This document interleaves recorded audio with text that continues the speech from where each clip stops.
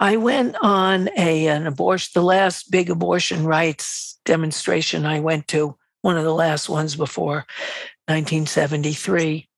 There was a priest there holding up a picture of a mangled fetus, and he had this little beatific smile on his face.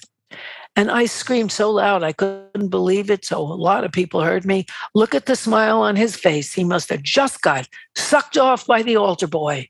Well, everyone was clapping because, that's always behind their moral stance is the picture of them abusing children. So I think we have advantages, but we have to get galvanized because we've just been struck and therefore are only now preparing to strike back.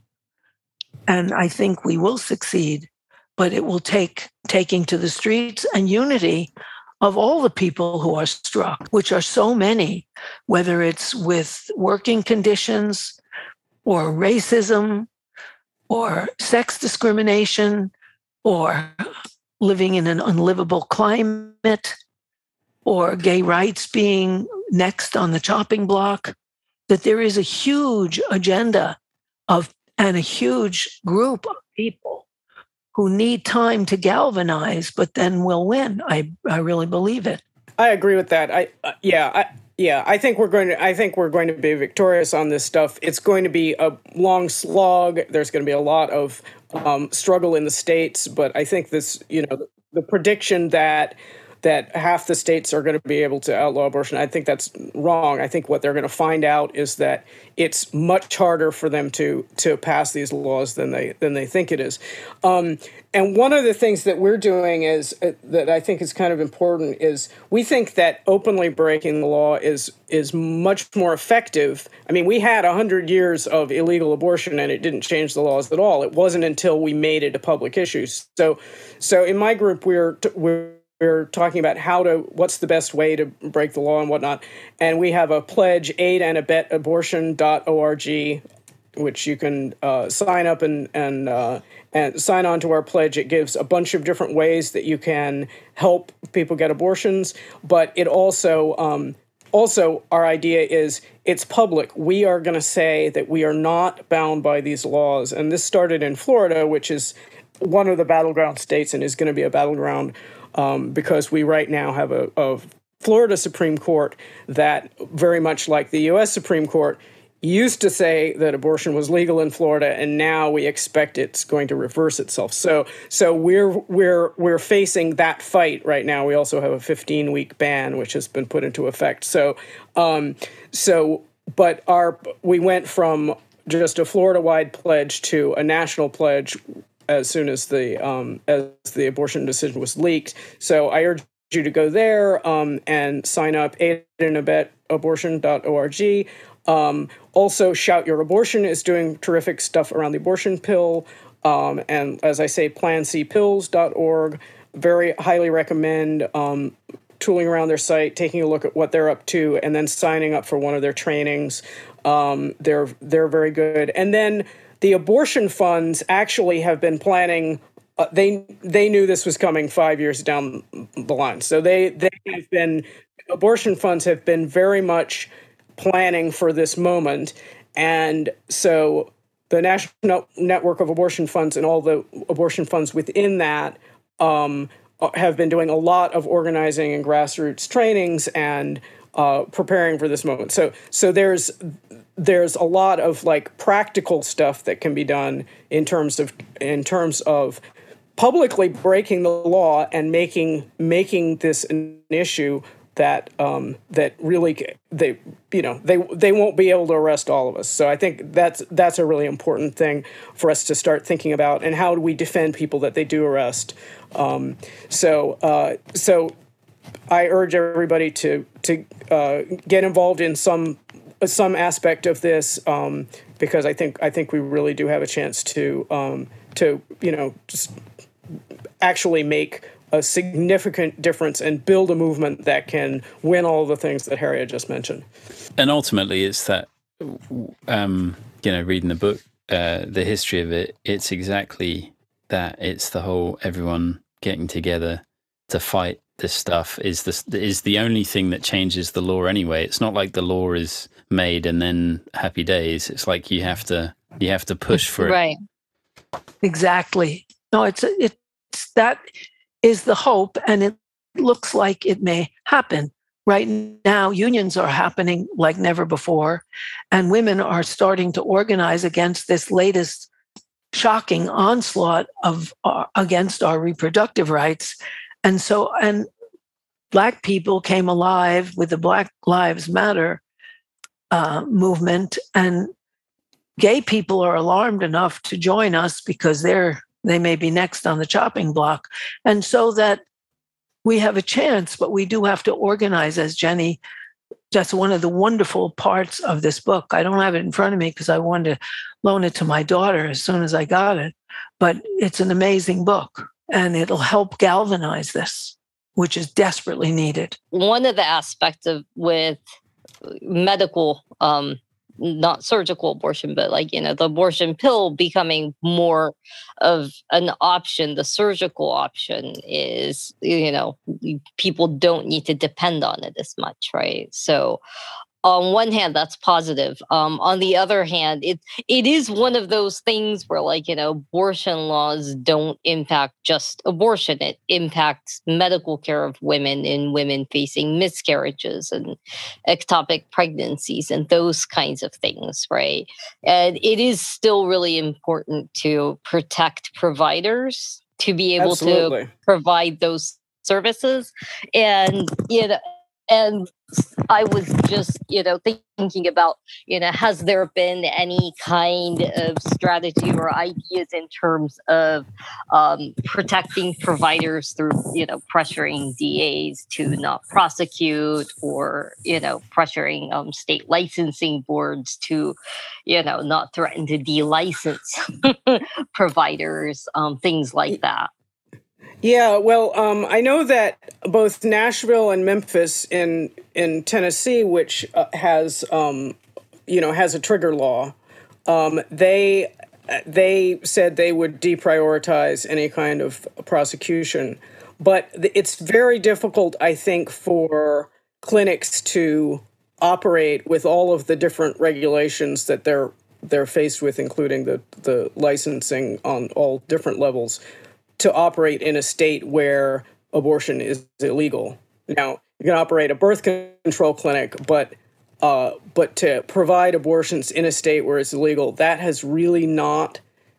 I don't know of any cases. I might be wrong because things are happening fast, but I don't know of any cases where clinics have just said, we're going to continue providing abortions against the law. Most of them have said, okay, we're going to stop providing abortions, but a couple have moved across the border if they're near a border where there's an illegal state and a legal state, like, moving from Bristol, Tennessee to Bristol, Virginia, the same town, but is kind of across a border, or moving from North Dakota to Minnesota. So some clinics are doing that. In terms of protecting the right to procedural abortions or surgical abortions, absolutely. I mean, that's the thing that is being most cracked down on by these laws, and it is, it's going to result in a lot of horrible things. But the main horrible result is that people can't get the abortions that they want, right? I mean, pill abortions, okay, some people prefer them, but, abortion is a 5-minute procedure when it's done as a procedure. Like, pill abortions, you have to sit around and bleed for a couple of days and cramps, and it's unpleasant. So, I know people have had abortions both ways. And some of them prefer one, and some of them prefer the other. But right, I would be the one that would prefer surgical any day of the week. Personally, so I am sad to. I would not want that option to go away. Definitely. So that absolutely needs to be defended. But of course, in situations where those clinics are being shut down and are not able to operate, then people are dropping back to this. But we should not say, oh, this is okay. This is okay that this type of that procedural abortion or the surgical abortions are not available. That's not at all okay. And sometimes you do need a procedural abortion to because your pill fails. It is not foolproof as with any medication. There are failure rates. It's just I know that I have seen some concerns among emergency care providers as to what do we do when somebody comes in for miscarriage, right? Because again, abortion laws do not stop that abortion, but impact.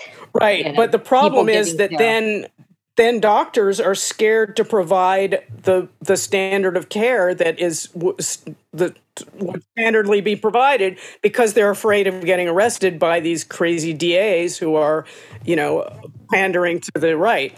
So that and then people don't get the care that they need, and that happened in Ireland. It's going to happen in these states. We're already seeing situations like that. But of course, we can't fall back on, just in these terrible cases where there's some kind of health issue. We have to say, no, it has to be the person who's pregnant is the one who has to be able to decide. We can't make it like, oh, well, let's make them a little less bad.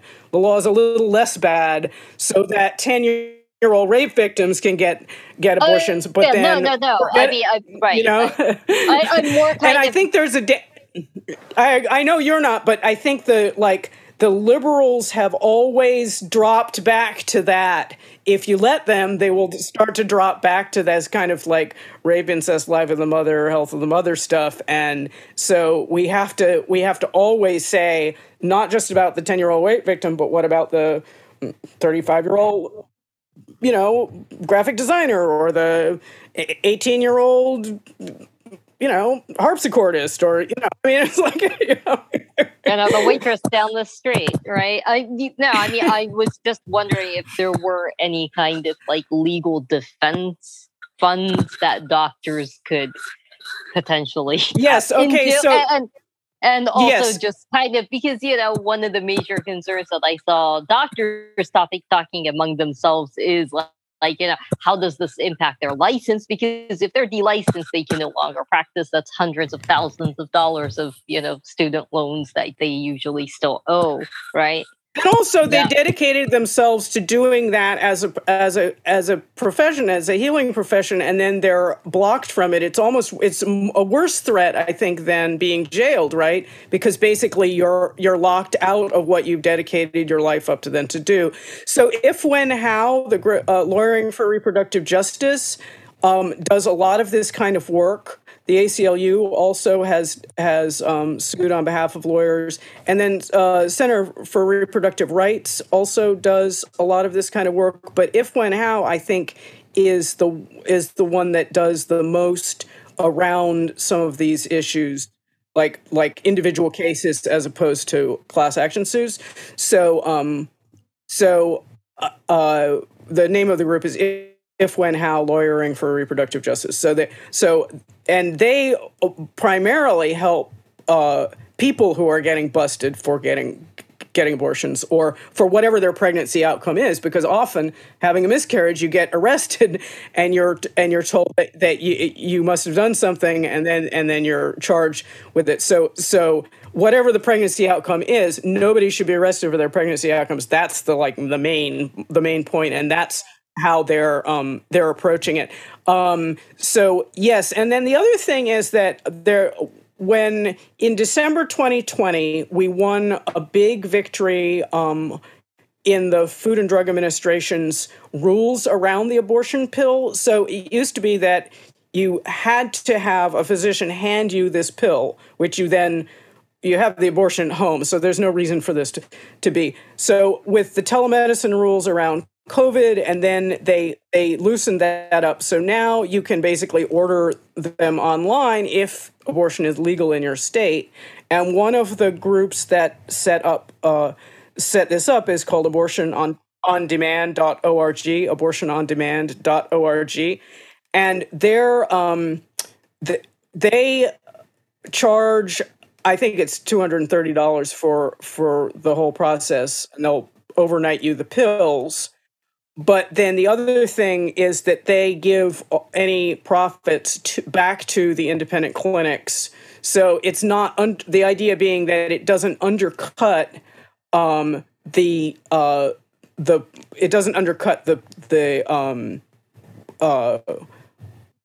clinics by the local clinics by sort of taking away their business. So that's one way that I think I think it's kind of been organized to support local clinics. So abortionondemand.org, if you want to order pills online, or somebody who needs to order pills online, and you can get them from there if you're in a legal state. And then, of course, you could get them and have them in advance. If somebody in an illegal state needed your help, then you could possibly provide that help because you have the pills on hand. So like advanced provision is one of the things that is starting to be discussed. The other thing is that we need to fight to get the abortion pill to be an over-the-counter drug. And there are already several studies that it would be fine. People know how to use it. It's not a problem. It's safe. It's just as safe as if you go to a clinic and get it. There are new studies being conducted right now to make sure that they've done label studies, but they haven't done very many real use studies. So they're doing real use studies now. So very soon we'll have enough data to say, look, it's been proven that this is safe for over the counter, and you should put it over the counter.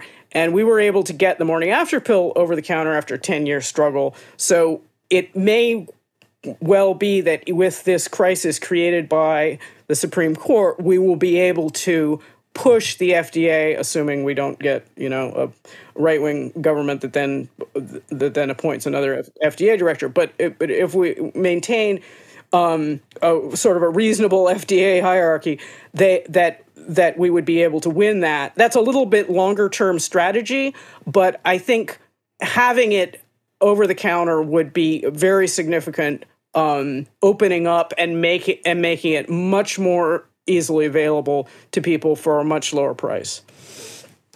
Right. Yeah, and for total privacy as well. Yes, very important. That's definitely an important factor. And the other thing is, like, you can use the abortion pill as soon as you know you're pregnant. You don't have to wait. And some clinics want you to wait until, a certain period before you can get an abortion. But if it was over the counter, you could just do it right away. And it's, first of all, you spend less time being pregnant, which is unpleasant. The first trimester is very, a lot of people are nauseous all the time. And then the other thing is that it's less crampy the earlier you have the abortion, and so there's a lot of reasons to just get it over with, and all of the FDA obstacles are standing in the way of that. So all these right wingers that say, oh well, we're just against late abortions. Well, you're making these abortions quote unquote later by putting in all these laws, and then the cost where you have to raise the money before you can go get the abortion. So if they really cared about that, they would make the pill available over the counter. Which of course they don't really care about that. No, because they don't really care about that. They care about getting us to have babies. Right. And having us under control. Yeah, there's a very good book called Love and War by Tom Digby, and I have tried to get him on the program, but maybe it will happen one day. He has responded to emails, but kind of sporadically. But it's very much exactly along those lines, that it's about that, military cultures require, a certain amount of the population for fighting, and, you create these roles, these sort of stereotypical roles for men and women. The guy goes off to fight, and the woman's supposed to stay home and make more soldiers. Without the man, that's pretty tricky. Yeah, make sure, make the babies first, then fuck off to war. We've got some more soldiers in.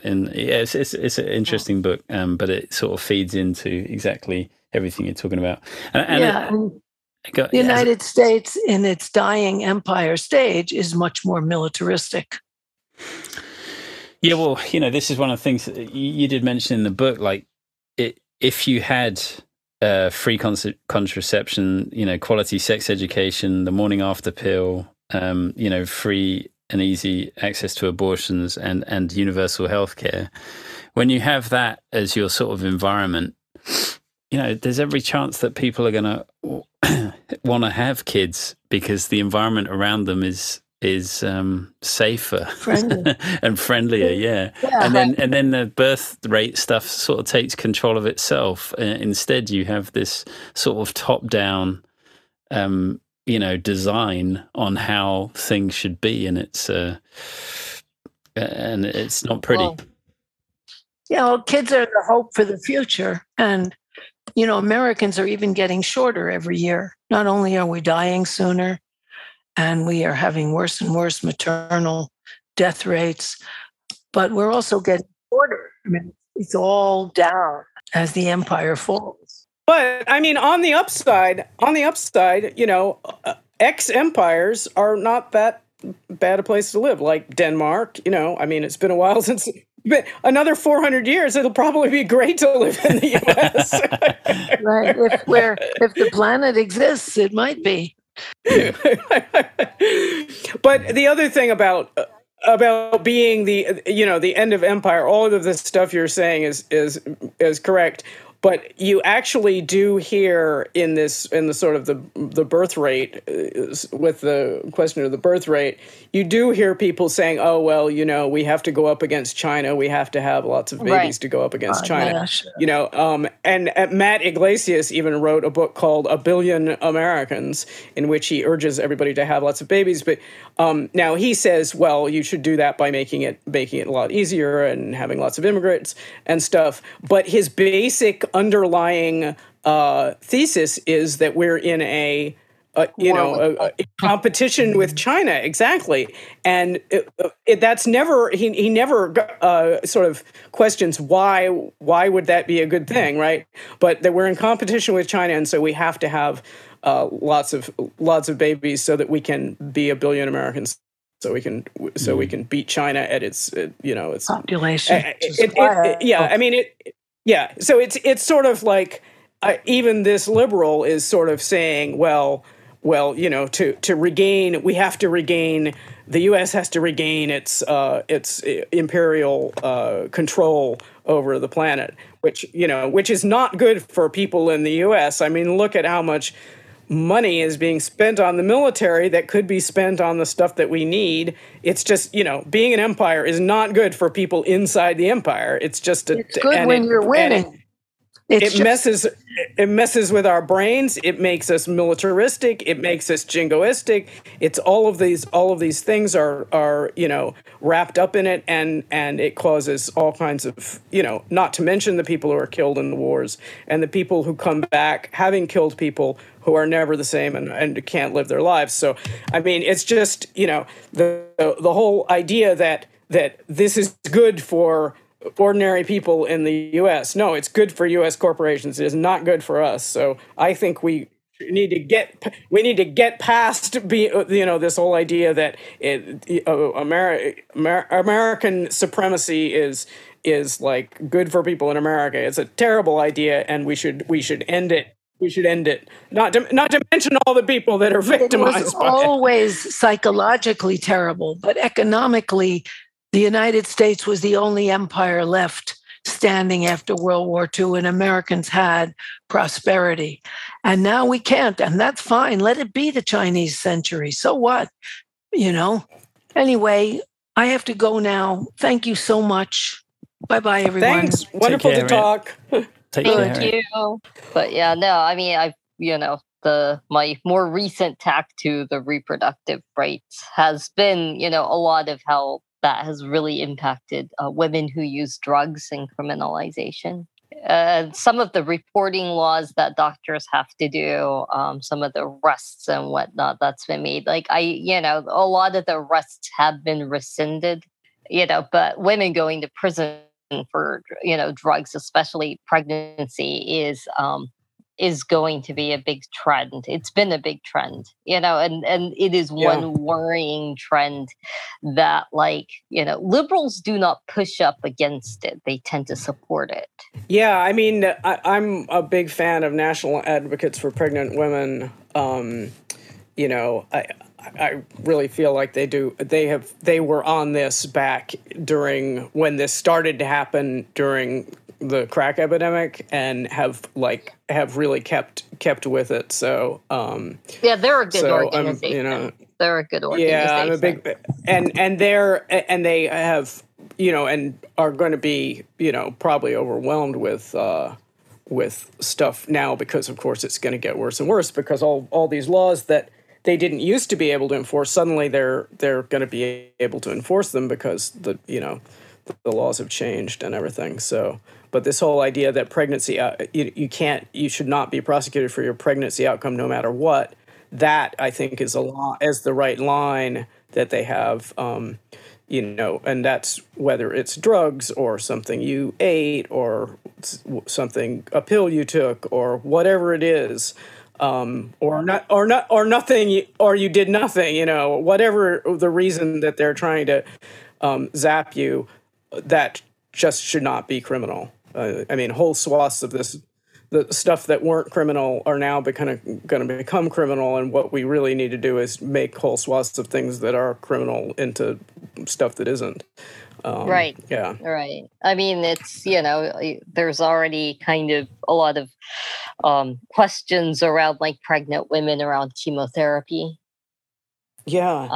And pregnant and just, prescriptions of certain medications like, autoimmune disorders. Methotrexate is a very, very common and life-saving medication for people with lupus, etc. And, right. A couple of people have reported that, their doctors are no longer comfortable prescribing it to, childbearing age women. Yeah. Yeah. Yeah. So these are kind of, so that's one of the aspects of, not trying to educate people towards, all these minor reforms, but to let them know that these, these laws don't just impact women that want to get an elective abortion. Right. That these are laws that, have broad consequences to pregnancy. I mean, especially, some of the hypocrisy around a lot of abortion laws is the fact that, I think Texas just recently shortened or cut funds for women's postnatal care. Right. I mean, Texas is just...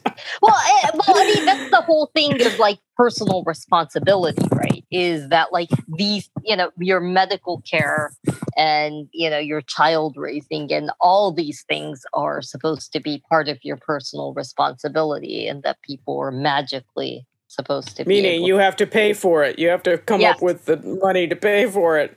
I mean, which people don't, right? Which people won't and can't, and so it's one of those things where these are probably going to greatly, impact, the health of both the mother and, baby. And I don't, there is kind of a unproductive, irrational sense to all this. In that you are I mean, usually if you look at the basic is does it make working class life more miserable and make you more dependent on your employer? If the answer is yes, then they'll probably do it. Right. No, absolutely. I mean, that is ultimately, but it doesn't necessarily make you dependent on your employer as much as getting you fired from your employer.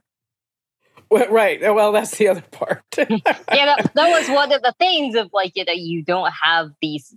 I mean, most employers require doctor's notes for any kind of extended absence, right? Yeah.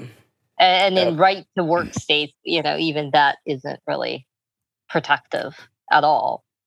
So it's just kind of, all these issues of, I mean, women make up a significant amount of the workforce, Yeah, I mean, putting them out of commission doesn't, Yeah, I mean that's another big debate is we need women right now. We can't have them having babies. In Japan that was a whole debate of like because as you know like basically employers were prone to just firing women when they get pregnant. And so then there was the Supreme Court said, oh, you can't do that. And then, there's been this whole debate, right? Because the birth rate is so low, if you actually allowed women to work and have kids, maybe that would make it a little easier. But even with the law, they're still like forcing women out once they get pregnant. It's just really terrible. Right.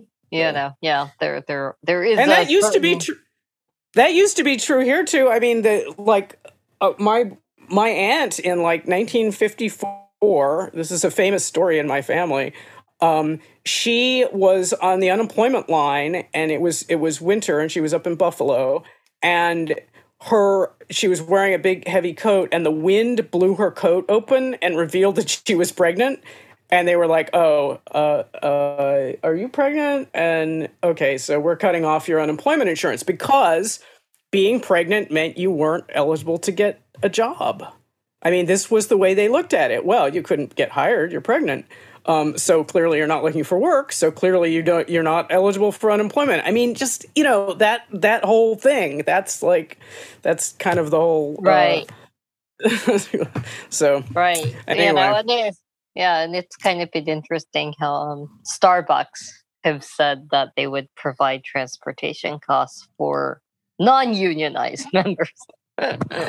Oh yeah, right. Which I think that's got to be a violation of the national. That's a retaliation for unionization. But so it's not only illegal, but but their whole point, the whole thing about those corporations, and Amazon, I guess, has said they're going to do that too, is yes, they want somebody to have kids, but they don't want their own employees to have kids because then they have to give them time off, They don't want to pay for that.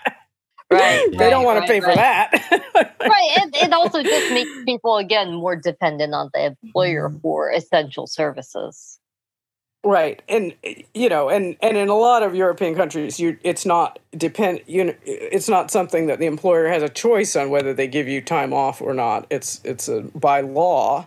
And furthermore, they're not paying for it. It's paid by the Social Security system. So it's not, they're not constantly trying to cut into whether or not you take time off, because it's no skin off their nose. They're not paying for it, So anyway.